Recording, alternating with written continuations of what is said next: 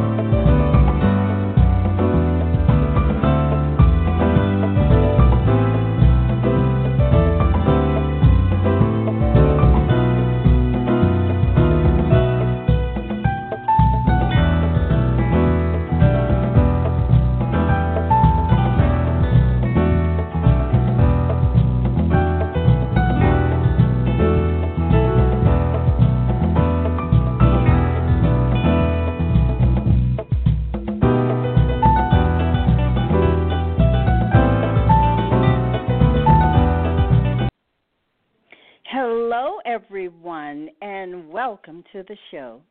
This is your host, Bernice Alexander Bennett, and joining me is Linda Nance for a discussion about Annie Malone and her contribution as a pioneer, innovator, and entrepreneur in the African American beauty industry.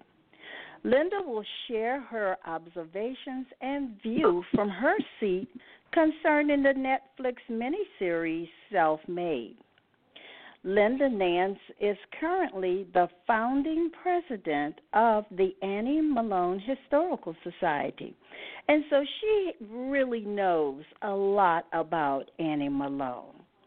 As the previous director of resources for the Annie Malone Children and Family Service Center, she annually coordinated activities involving 5 different fundraising events, opened 2 cafes, secured neighborhood assistance tax credit, and conducted a successful challenge grant campaign.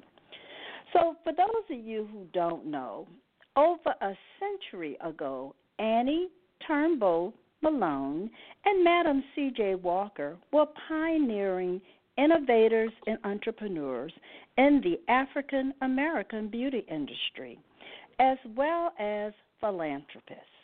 Each developed hair care and beauty products, created beauty schools, and launched highly successful businesses that employed hundreds of African Americans, mainly women.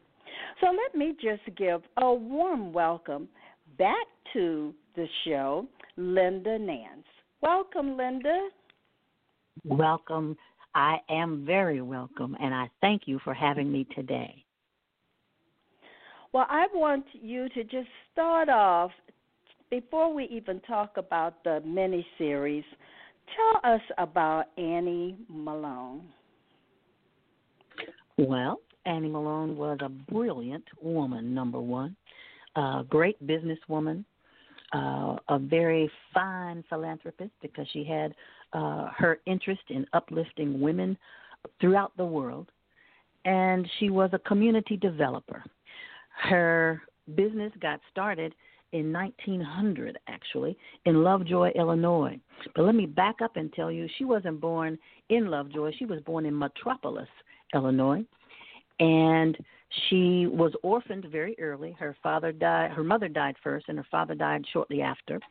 And she was raised in Peoria, Illinois, with an older sister and brother. She always had an interest in hair. For some reason, she just liked to style it and comb it and brush it. And she got really, really interested in the sores that people had in their head. Women of that time used to put grease and lard and lye and all kinds of treatments on their hair.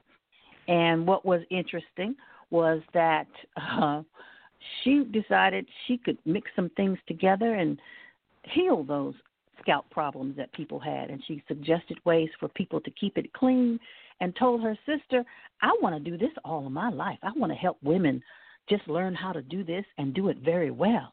And her sister did not agree with her and told her she needed to learn how to get a job doing something else.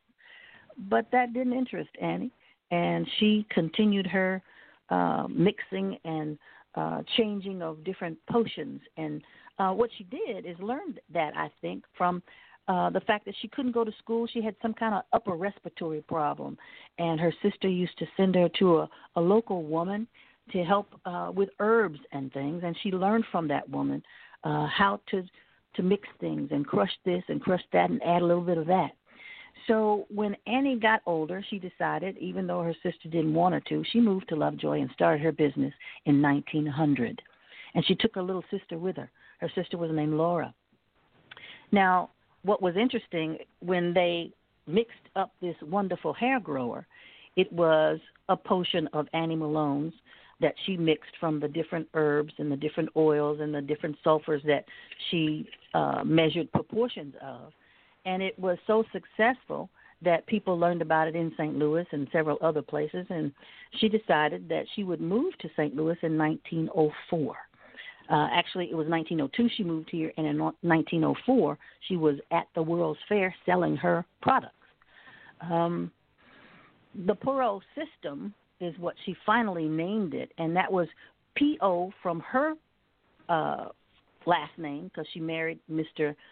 Pope, Mr. Nelson Pope, in 1902 or 1903, and she used the first letters of her sister's name, which was Roberts, so it was P-O-R-O, and they learned that it was also the name of a secret African society that was focused on physical health and mental health, and they felt very strongly about the use of Puro to identify their system, which was interested in uplifting women and making them strong mentally and strong physically, providing them an opportunity to make more money than they could make as a washerwoman or as a domestic worker in someone else's home. Annie Malone moved to St. Louis and began to have an interest in not just what she found in St. Louis, but women in other portions of our United States as well. In fact, she went south and engaged a lot of women in her hair care products, and she recruited agents from all parts of the country, came back to St. Louis and basically said, I'm going to train women in a school. And she opened one of the first schools to train women in hair and beauty culture, and began to open those schools throughout the United States and the world eventually. Annie Malone had a large presence, and everywhere she went, she tried to give women that opportunity to become entrepreneurs on their own, and gave them an opportunity to raise their own families and buy homes and be a force in the community, because she taught people that you have a stake in things and you can be a part of this community in ways that you never dreamed you could, because you have access to your own income. And it really made a difference. She encouraged people to buy property and buy bonds and buy stocks and join civic groups in the different communities where they were. So everywhere Annie Malone went, she tried to uplift women. And she obviously did a wonderful job. She ended up training 75,000 women in her lifetime, and made a really large difference to women everywhere.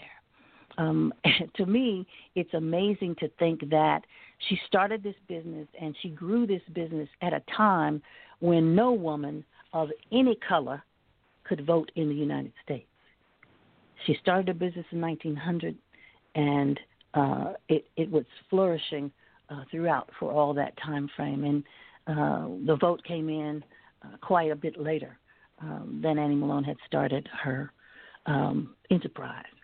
She was now prior to her starting Puro College.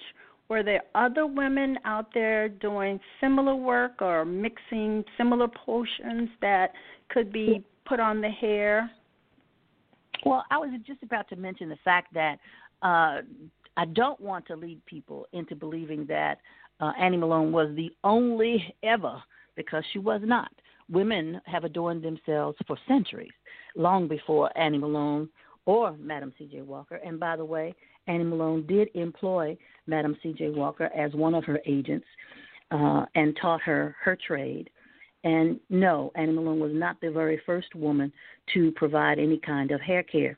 She was, however, the very first woman that treated the hair care industry in such a way that it became much larger, and she trained legions of women to begin to believe that they could do much better than they were doing.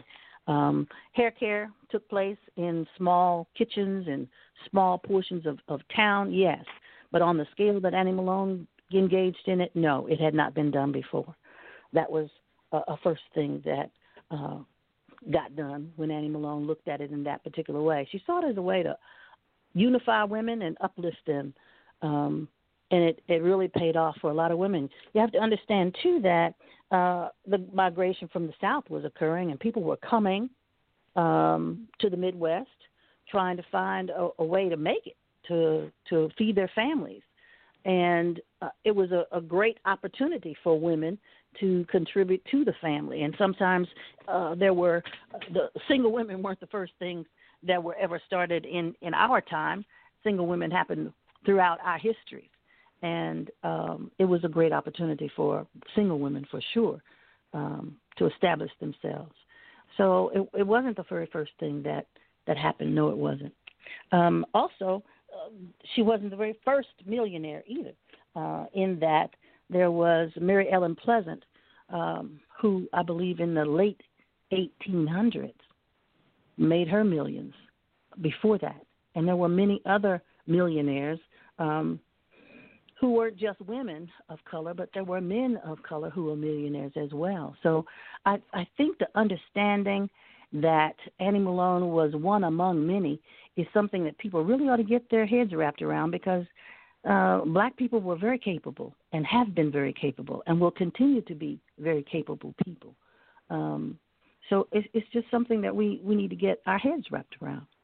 Right. In a nutshell. Well, as a historical society, what types of documents and artifacts do you currently have on Annie Malone? We have a few documents, or should I say artifacts, that have been given to us by family members that I've been able to identify and meet and interview. We've had artifacts to be given to us by people in our community whose family members had saved this or that, hair combs, canisters of product, price lists. I even had one lady to share with me a document that came from the state of Missouri that told us how different women were treated, black women and white women were treated when they came in to take their state examinations.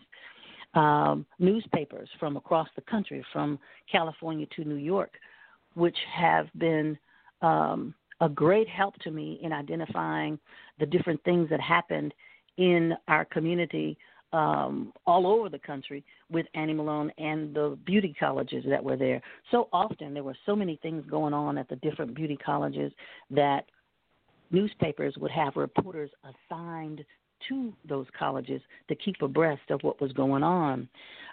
They would tell of things, for example, one I was just referred to, and it was an article written in the African American newspaper in 1934. And Annie Malone was addressing a graduating class there in Baltimore. And the headline for that newspaper read, "Poor Head warns local beauticians of white invasion." That's amazing to me, because as early as 1934, about the same time that different states were requiring beauticians to have 8th grade educations or high school educations, which was very different from Annie Malone School.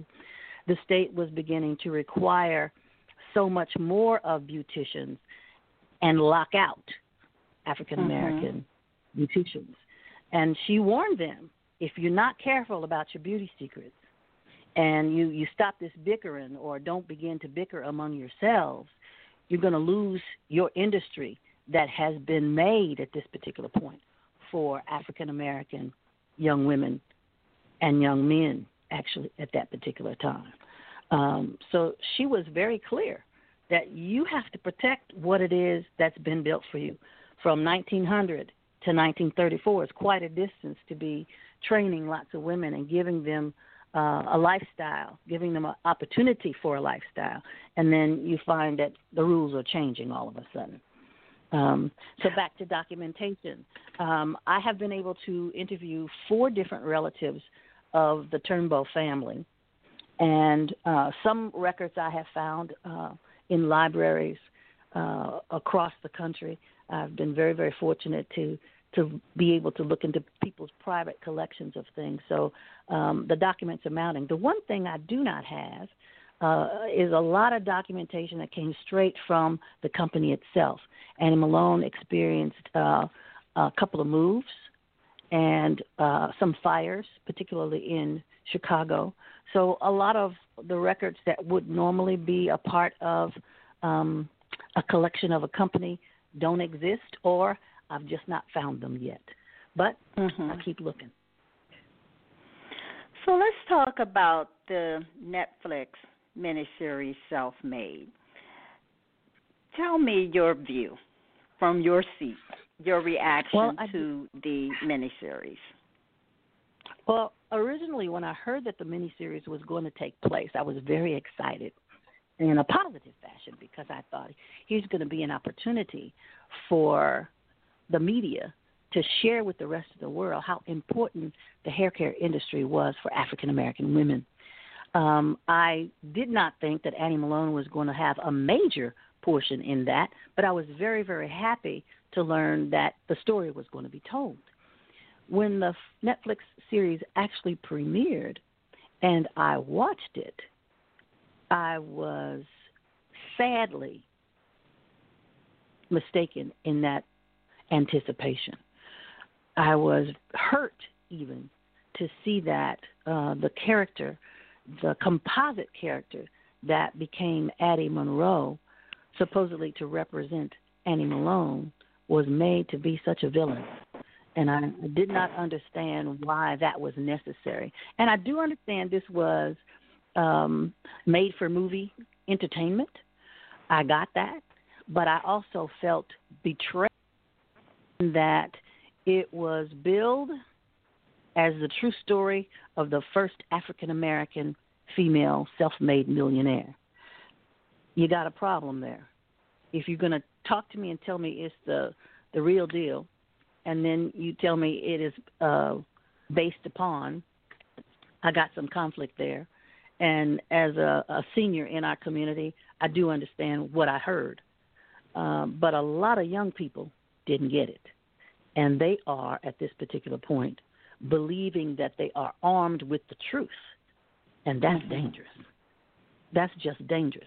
I think, too, that a missed opportunity to take that book to the cinema was very egregious, in fact, because I've got millions of eyes looking at this particular thing, and I was very, very disappointed that writer of color, showrunners of color, colored producers and executives, financial backing for this was heavily African American, and they made a concerted effort to continue the stereotypical representation of our history. That's a problem for me.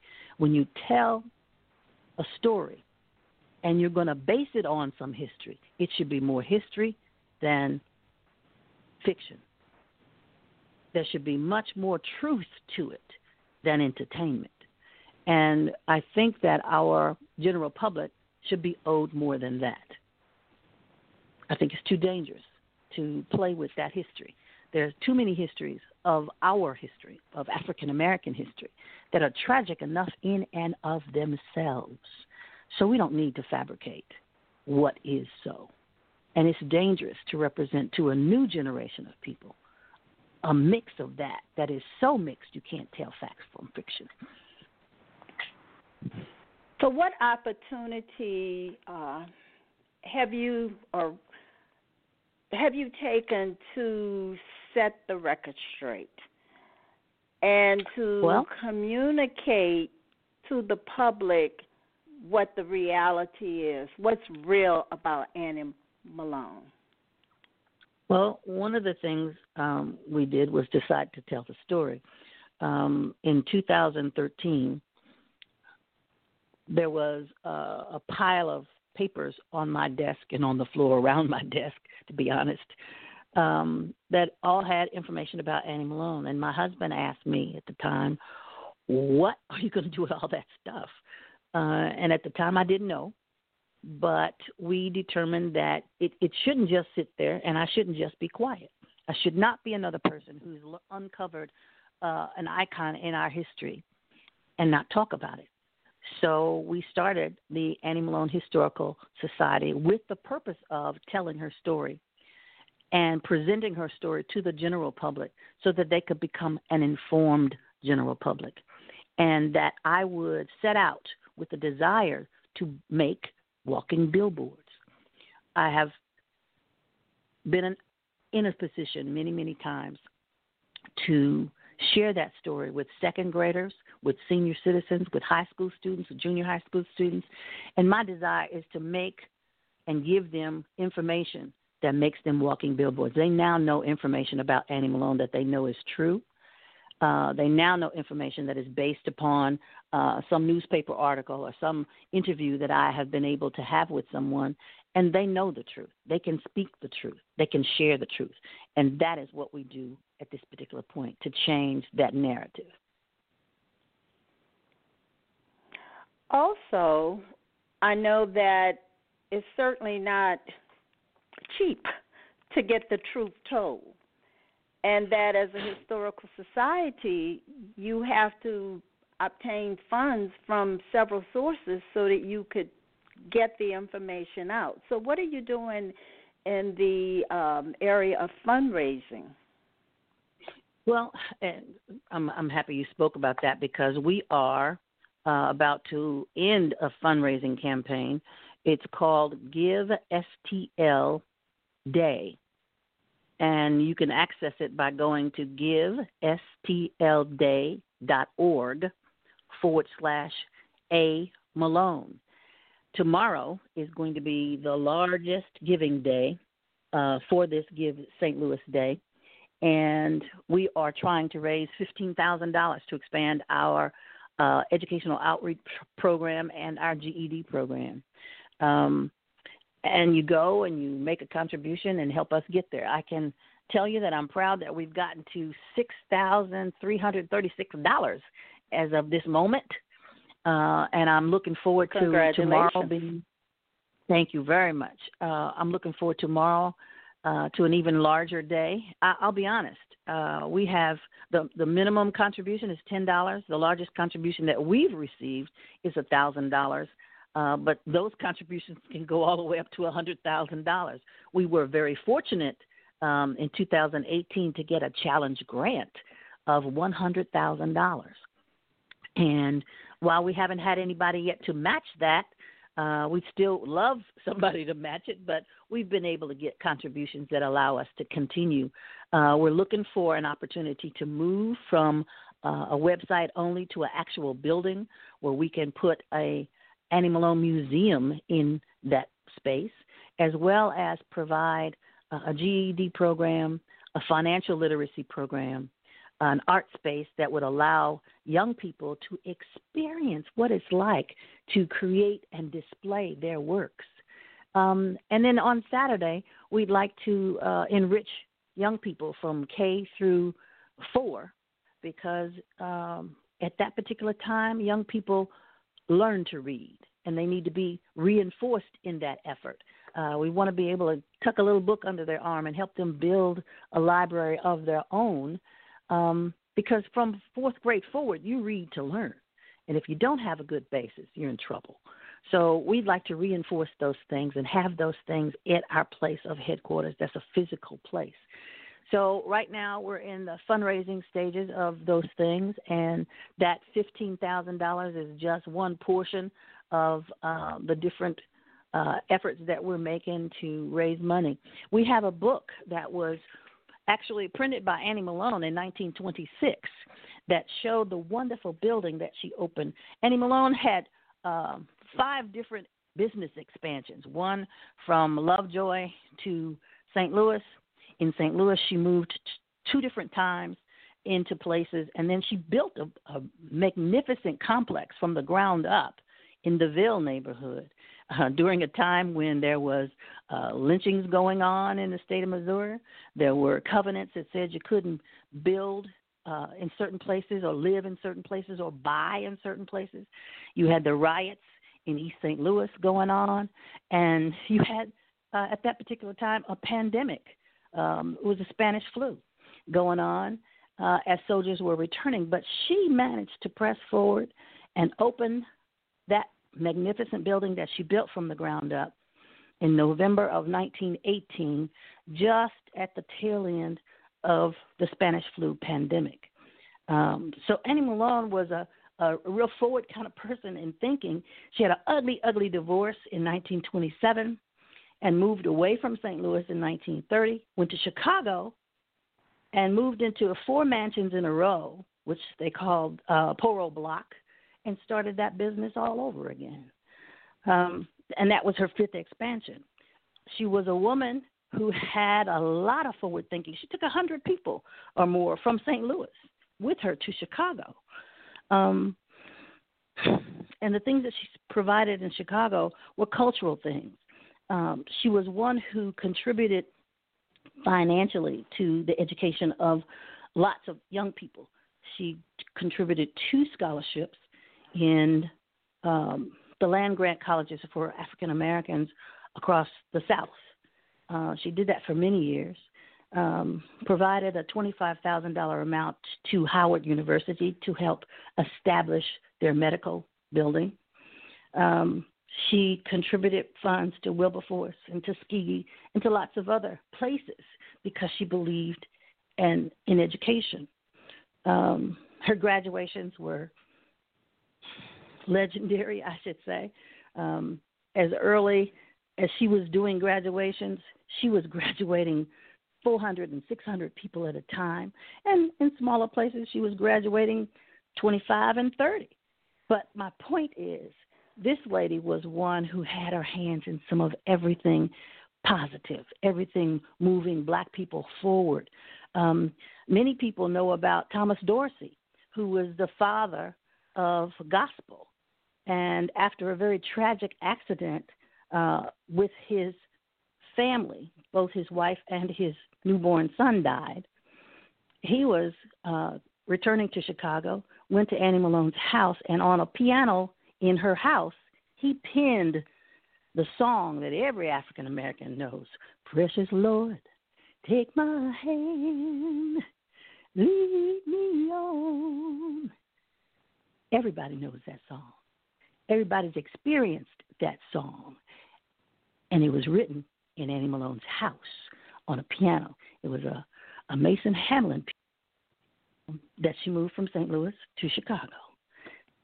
She had Colonel John C. Robinson, who was an aviator in the Ethiopian Army, who was one of the first people to help to build an airport in Robbins, Illinois, having his ground school at her carriage house because there was a horrible tornado, I believe it was, or high winds that tore up the airport. And Annie Malone said, "Come here, sir, and have your ground school because you need to keep on teaching those young aviators." She was just involved in some of everything. The children's home here in St. Louis was her major philanthropic piece because she stayed involved with it all of her life.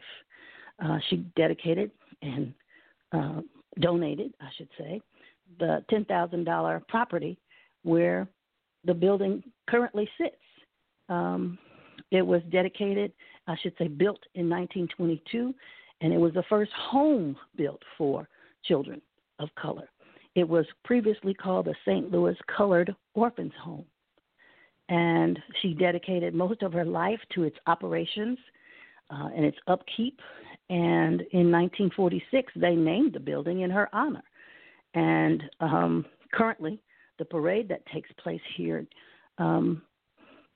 is also named in her honor. And it's a beautiful thing that that particular legacy continues because of her dedication. So she was a philanthropist that looked at different areas of African American life and tried to improve it. Well, and that was something she did all her life. I can hear the love and the passion in your voice, and your ability to tell Annie Malone's story. It's something that all of us need to hear, need to be able to say there was an Annie Malone.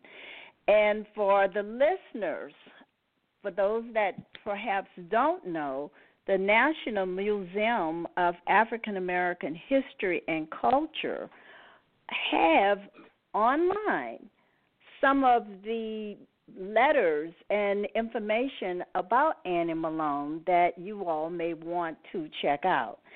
And so I just want to say, Linda, because we're closing out, thank you so much for coming on and sharing with us information about Annie Malone. And I'm wishing you success in your fundraising activities. And I hope that eventually everyone will understand that the mini-series that concerned you and many of us was just that. It was for entertainment, and it did stretch some of the truth. And some things just did not happen. Do you have any closing remarks before I close out tonight? I want to share that some of the documents that are at the Smithsonian, I was able to put one of their curators in touch with people here in St. Louis where they got those documents from. And I like to think that my fingerprints are on those things, too, because I got to see them before they went to the museum. I'd like to invite people to go to the website, www.anniemalone historicalsociety.org. I'd like you to come to the giving site anytime tomorrow and do the best you can, because collectively, that collective economics piece, which Annie Malone really pushed, was real important to the empire that she built. And that is givestlday.org/A Malone, and do your best. It will help us either way it goes. Large contribution, small contribution, it will help us. And we will appreciate that because we will get to take that story to more ears and more eyes. And that's the thing that's important. Well, thank you so much for coming on tonight. And everyone else, remember, your ancestors left footprints.